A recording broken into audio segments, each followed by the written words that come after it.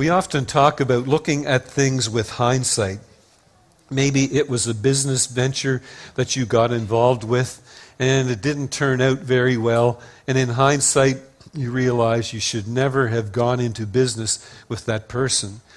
Maybe it would be something like this. I traded for some hockey cards back in 1994 and then sold them 10 years later. And I bought this card for $70 and I sold it for $400. But today, the card is worth $5,000. And I'm thinking, in hindsight, should have held on to that. But I made a tremendous bargain on that deal 10 years ago. But there's so many things like that where we, in hindsight, feel that we should have made a different decision. But you know something? There is a term that you may not be familiar with. And that term is blind sight. And that's the phenomenon where at times a person who is blind still has a sense of what's happening around them. And it's not a reference to the fact that the other senses are more heightened, and it's not a learned behavior over time. It's like how you can be sleeping and somebody silently enters the room and you just sense that there's someone there. Or maybe you're at a party and you sense that someone's staring at you, and you look over and someone is standing there staring at you. And it's the same as when you approach a red light at an intersection. You're stopped and you just sense that the passenger in the car beside you is looking at you. And you look over and they are looking at you and they very quickly turn away. But have you ever experienced that? There's no medical or physiological explanation for those occurrences, but people are able to guess or predict something is there. Now we're going to look at Hebrews chapter 11, the faith chapter in the Bible, and we're going to do that over the next 4 weeks. And in here, we're going to see the reason for what we do. And it's the fact that there is something that we can't see visually, but this room is filled with people who've experienced it. And that is faith. Faith is something that you can't actually see, but we've all experienced it. Hebrews 11 verse 1 says, "Now faith is confidence in what we hope for and assurance about what we do not see." So there's no medical or physiological explanation for it. But as we grow in our understanding of faith, we actually learn that there is a spiritual and a logical explanation for our faith. Now, when it comes to faith today, many are quite skeptical of Christianity, and they're skeptical of God's Word. And they say things like, can God really give a peace that passes all other understanding? Does He actually invite me to come to Him when I am weary and burdened, and He promises to give me rest? Can He really remove my sins as far as the east is from the west? Does God really hear my prayers and answer them? Does He really offer hope beyond this life? We have to be honest and admit that even within this room, there are people whose faith isn't as strong right now. And there are reasons for an immature faith. It might be because you're new to the faith and you're just developing a faith and it's going to take some time to grow it to the point of someone else. Or maybe it might be because your faith has never been tried or tested and it just hasn't been strengthened in that way. Or maybe it's because of the circumstances in your life. Maybe you've lost your job and you've been looking for months to find something and nothing is coming along and you're just getting frustrated. Or maybe your faith has been watered down by your group of friends because they're always making negative remarks about Christianity or the church. Or maybe it has been undercut by someone that you think is really brilliant, yet they don't have a faith. So you're thinking, well, maybe they know something that I don't. And it just starts to chip away at your faith. And the most common thread in all of these is that There's doubt about the presence of God. There are questions about his involvement in our lives, his personal involvement. There are frustrations about the circumstances we find ourselves in, or some tragedy that we've experienced. And the result is that our faith is shaken. It's not shattered, but it's shaken. So today what we're going to do is focus on our inner conviction. Not what you look like on the exterior. Not what exudes from each of you as you're walking through those doors on Sunday mornings. I'm talking about what's going on inside, what's truly in your heart of hearts that only you and God really know about. Lee Strobel said, "There's no doubt about it. Doubt scares many Christians. They stare into the darkness at night, pestered by vague uncertainties and persistent questions that make them feel anxious and vulnerable, almost as if they were experiencing spiritual vertigo. And Christians are afraid of doubt. They think this is bad. But I want to begin by saying that there will be some times when doubt just kind of creeps into your life, and that's okay. Some may even go as far as to say that we need doubt in order to have our faith develop properly. But here's our verse today. It's Hebrews 11, 1-3. Now faith is confidence in what we hope for and assurance about what we do not see. This is what the ancients were commended for. By faith we understand that the universe was formed at God's command, so that what is seen was not made out of what was visible. So the Hebrew writer is challenging those Christians to have their eyes open so that they can really see, so that they can start looking for the evidence that maybe they've missed. And faith is the same way. There may be something there, even though you haven't noticed it. The philosopher Soren Kierkegaard said, we have to take that leap of faith. But then Jack Cottrell, who taught for decades at Cincinnati Christian Seminary, he said, yes, but it's not a very long leap because we have such good evidence. And I've quoted Norm Geisler. He's a Christian author and apologist. I've quoted him a number of times when he said, God doesn't ask us to take a leap of faith, and actually a blind leap of faith into the darkness. He actually calls us to take a step of faith into the light. And there's a big difference. But early on in the world, agnostic scientists were trying to describe why it is that the overwhelming population of people believe in God. And they said it must be because they're believing in something that these guys called the God of the gaps. And what was going on was the scientists' idea was that there were some significant gaps that science couldn't explain. So people believe in God. They fill in the gaps. But once those gaps are filled in by scientific evidence, then those people won't need to believe in God anymore. But the problem for their plan is that over the decades and centuries, the opposite has happened. As our scientific knowledge has multiplied, a belief in God as the architect and designer seems inevitable and even more obvious. The more we learn about something like the human eye, the more we discover about the intricacies of our species, the more we're drawn to the plausibility of God being the creator. See, if you believe the first verse of the Bible, which says, in the beginning God created the heavens and the earth, then there's no big deal in believing that he made it rain for 40 straight days and nights. And then if you believe that, what's the big deal about a man living in the belly of a great fish for 3 days? And then, this, no disrespect, but what's the big deal about someone coming back from the dead?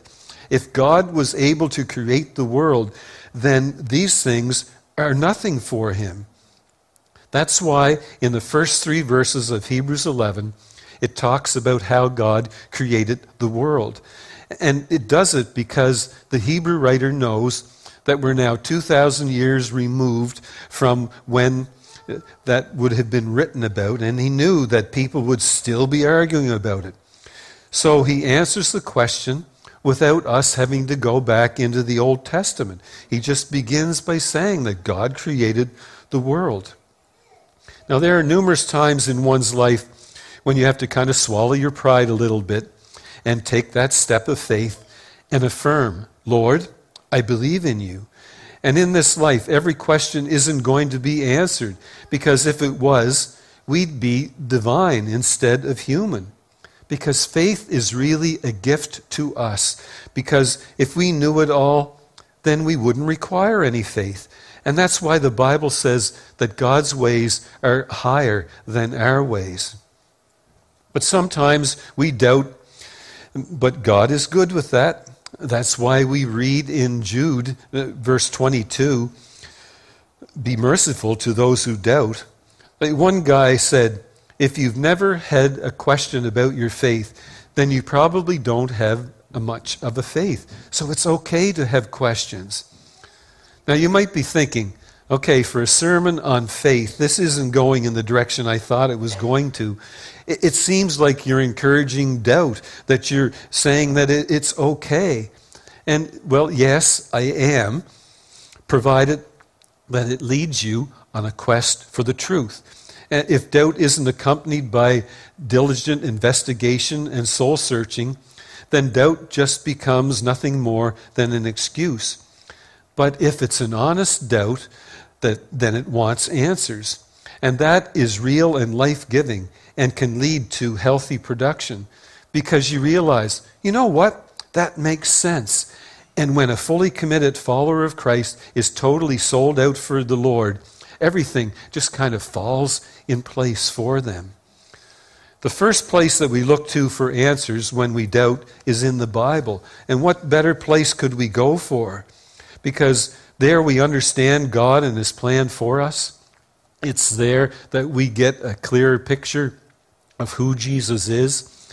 And the Apostle John wrote in John 20, verse 31, but these are written that you may believe that Jesus is the Christ, the Son of God, and that by believing you may have life in His name. So still not convinced that God understands your doubts? Let me acquaint you with a couple of individuals from the New Testament. Now we'll start with a first cousin of Jesus. We know him as John the Baptist. He was 6 years older than Jesus, and his main job was actually to prepare the way for Jesus. Although his preaching was powerful, he swallowed his pride, and he said this of Jesus, "He must increase, and I must decrease." And when Jesus came to John to be baptized, John said, "I'm not even worthy to untie your sandals." And after Jesus was baptized by John, and he began his ministry, John gets in trouble with the law.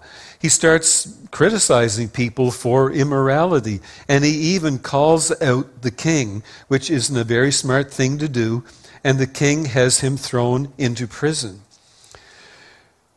So here's John. He's lonely. He's in prison. He's likely afraid. He's facing death.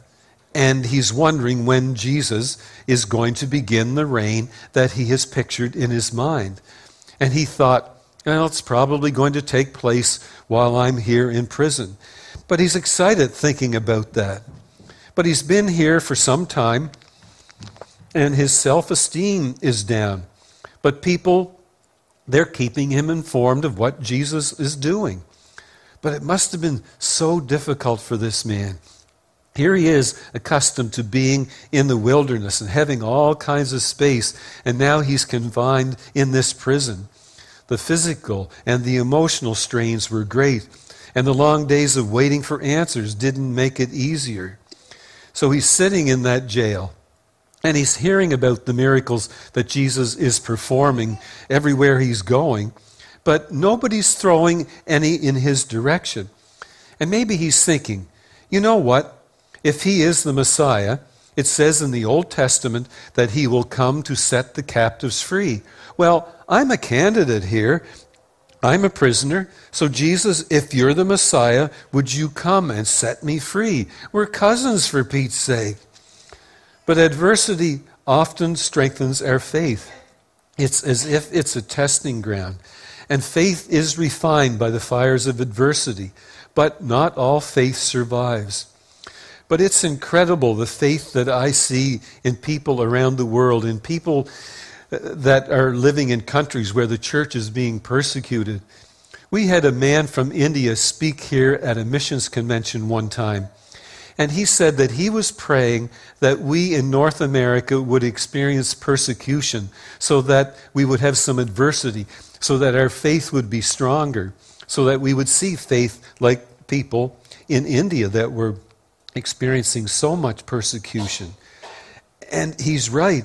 That will make our faith grow. So here's John, and it's so difficult for him. And Satan is working on his mind, and he's planting all kinds of doubts in there. And the longer he sits there, the more doubts he has. So let's pick up the story and see what happens to this hero of the faith. So we're in Luke chapter 7, verse 18.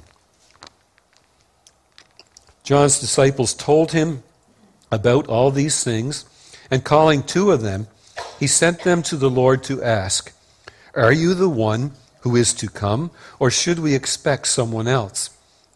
And when the men came to Jesus, they said, "John the Baptist sent us to you to ask, 'Are you the one who is to come, or should we expect someone else?'" Now that's a fair question. Granted, it's a little strange coming from the cousin of Jesus, coming from the one who was preaching that he was the Messiah and that even presented him in that way. After all, this is how John spoke of Jesus when he saw him in John 1:29. "Behold, the Lamb of God who takes away the sin of the world." So John's friends have asked this question, "Are you the one who is to come, or should we expect someone else?" But the next verse actually doesn't provide Christ's answer to them. Instead of saying anything to them, he actually does something. And his answer, it's more like an object lesson. So look at that next verse in 21. At that very time, and we wonder, why does it say that? Well, Luke is trying to convey that in the midst of the flow of what's taking place, they ask a question. And at that very time, Jesus was actually going on and completing what he was doing. And he doesn't answer them. So Jesus cured many who had diseases, sicknesses, and evil spirits, and gave sight to many who were blind. So Jesus gives them more proof of who he was. And then he turns to this line of people in front of him, and he begins to perform miracles. Instead of saying to them, "Just tell him that I'm setting up my kingdom and to just hang in there just a little bit longer." Or he doesn't say to them, "You know what? I can't believe you guys. Go back and tell John that my feelings are incredibly hurt here because he doubts me and doubts my powers." He doesn't say any of that. Instead, he heals the people and he gives more evidence to them. It's evidence right before their eyes. And then in 22, so he replied to the messengers, "Go back and report to John what you have seen and heard. The blind receive sight, the lame walk, those who have leprosy are cleansed, the deaf hear, the dead are raised, and the good news is proclaimed to the poor." So still not convinced that doubt is normal and beneficial if it leads you on a search for the truth? Still uncertain how God views your occasional doubts and questions? Well, let's take a look at the conclusion of the conversation, because he sends them on their way back to John the Baptist, the one who doubted, and hopefully he has given them something to eat before sending them away. So we're skipping down to verse 28. "I tell you, among those born of women, there is no one greater than John, yet the one who is least in the kingdom of God is greater than he."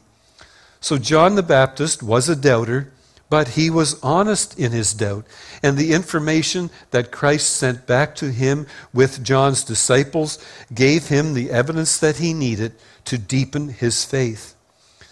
Now, some people pretend to believe because they don't want people to think that they doubt. They don't want to upset their parents. Just yesterday morning, I was in a 4-hour Zoom meeting with the directors of Maritime Christian College. And the other pastors were bemoaning the fact that it was so hard to get people back in church after COVID regulations had been lifted. And one of them said, with some of these people, it's actually that they didn't have their own faith. Their faith was actually just built upon their parents. And when there was that opportunity to have an excuse not to be there, they just vamoosed and have disappeared. But it can be so true. And then for others, they pretend to believe because they don't want to anger Christian leaders or maybe alienate Christian friends. And then maybe when their faith is challenged by a scoffing professor who says, how do you believe in this Christianity stuff? They just can't suppress their doubts anymore, and their spiritual foundation just kind of crumbles. But remember how Jesus helped John overcome his doubt. He basically said, consider the evidence before you. And Jesus knows that if you do that, it will sincerely change your life. So fortunately for us, we read in the Bible in 2 Peter 3:9, the Lord is patient with you, not wanting anyone to perish, but everyone to come to repentance. So if we're honest, we know that the doubting description fits us at times. And in Hebrews 11, there is an emphasis upon this fact of faith, this huge emphasis on seeing what is beyond the physical, seeing what's not here on this earth, seeing promises of God as a reality, even though they're not yet realized or experienced in this life.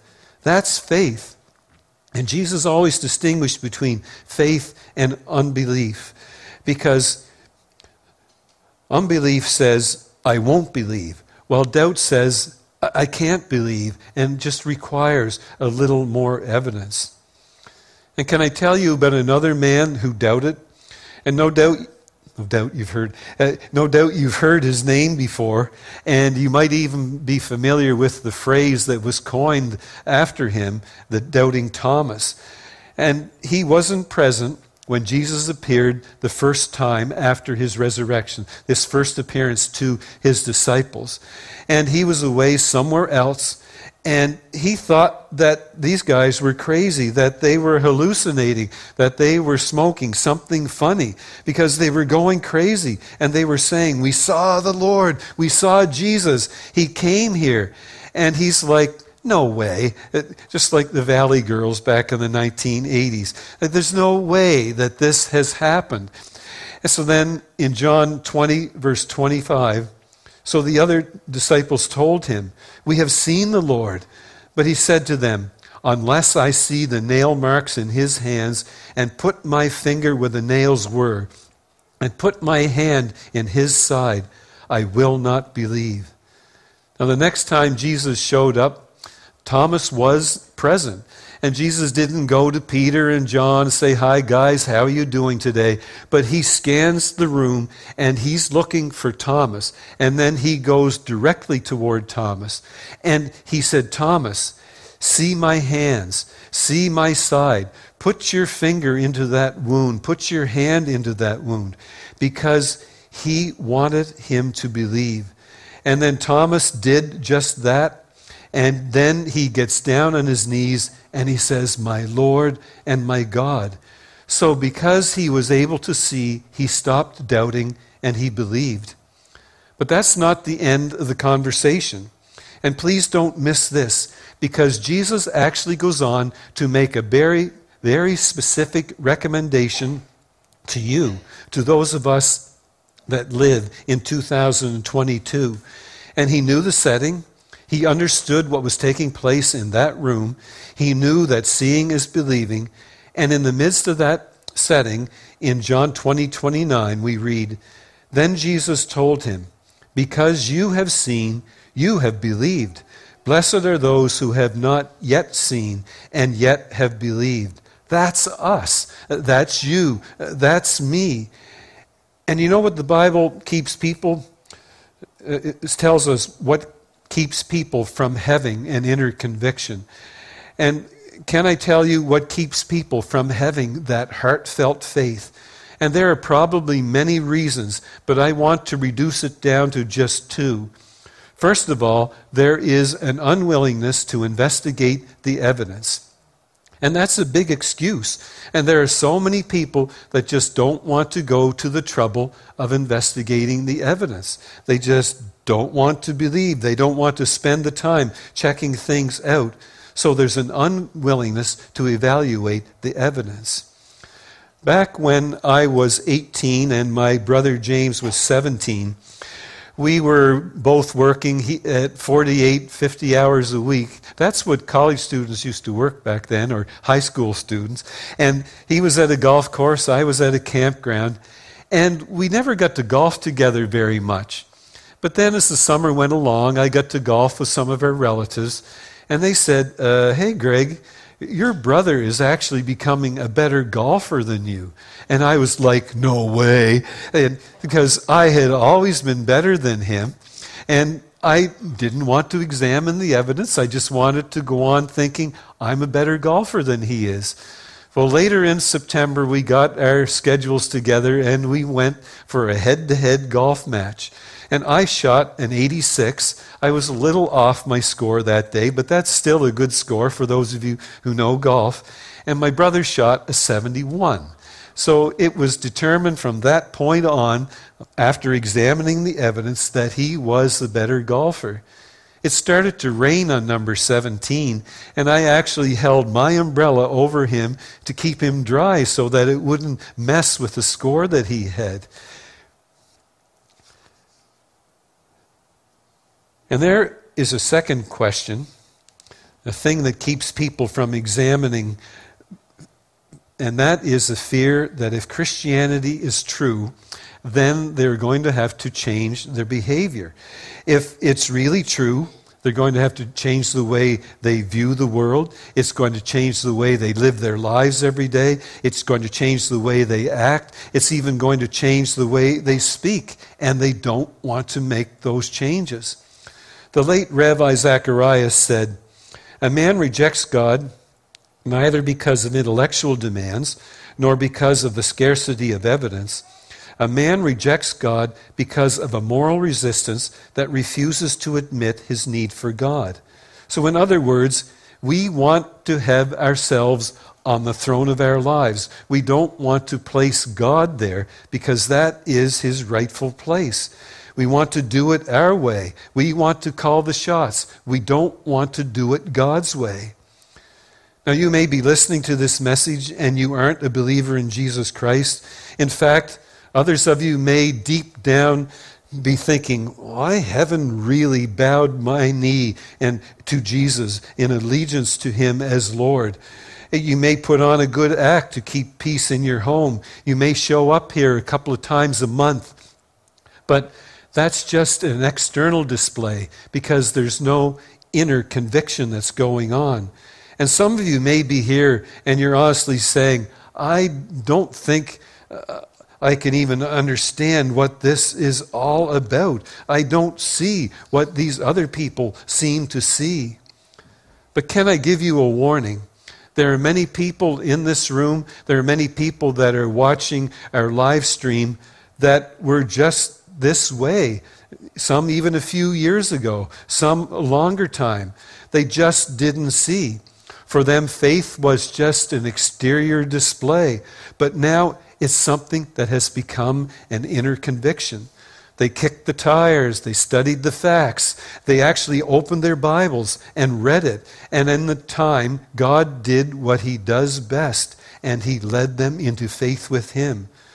So the Lord says in Jeremiah 29, verse 12, "Then he will call on me and come and pray to me."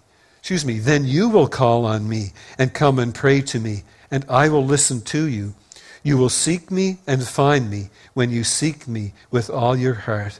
And that's an incredible promise that if you're in that checking out the Christianity phase, if you're just trying to figure it all out, God promises that if you seek him with all your heart, that you will find him.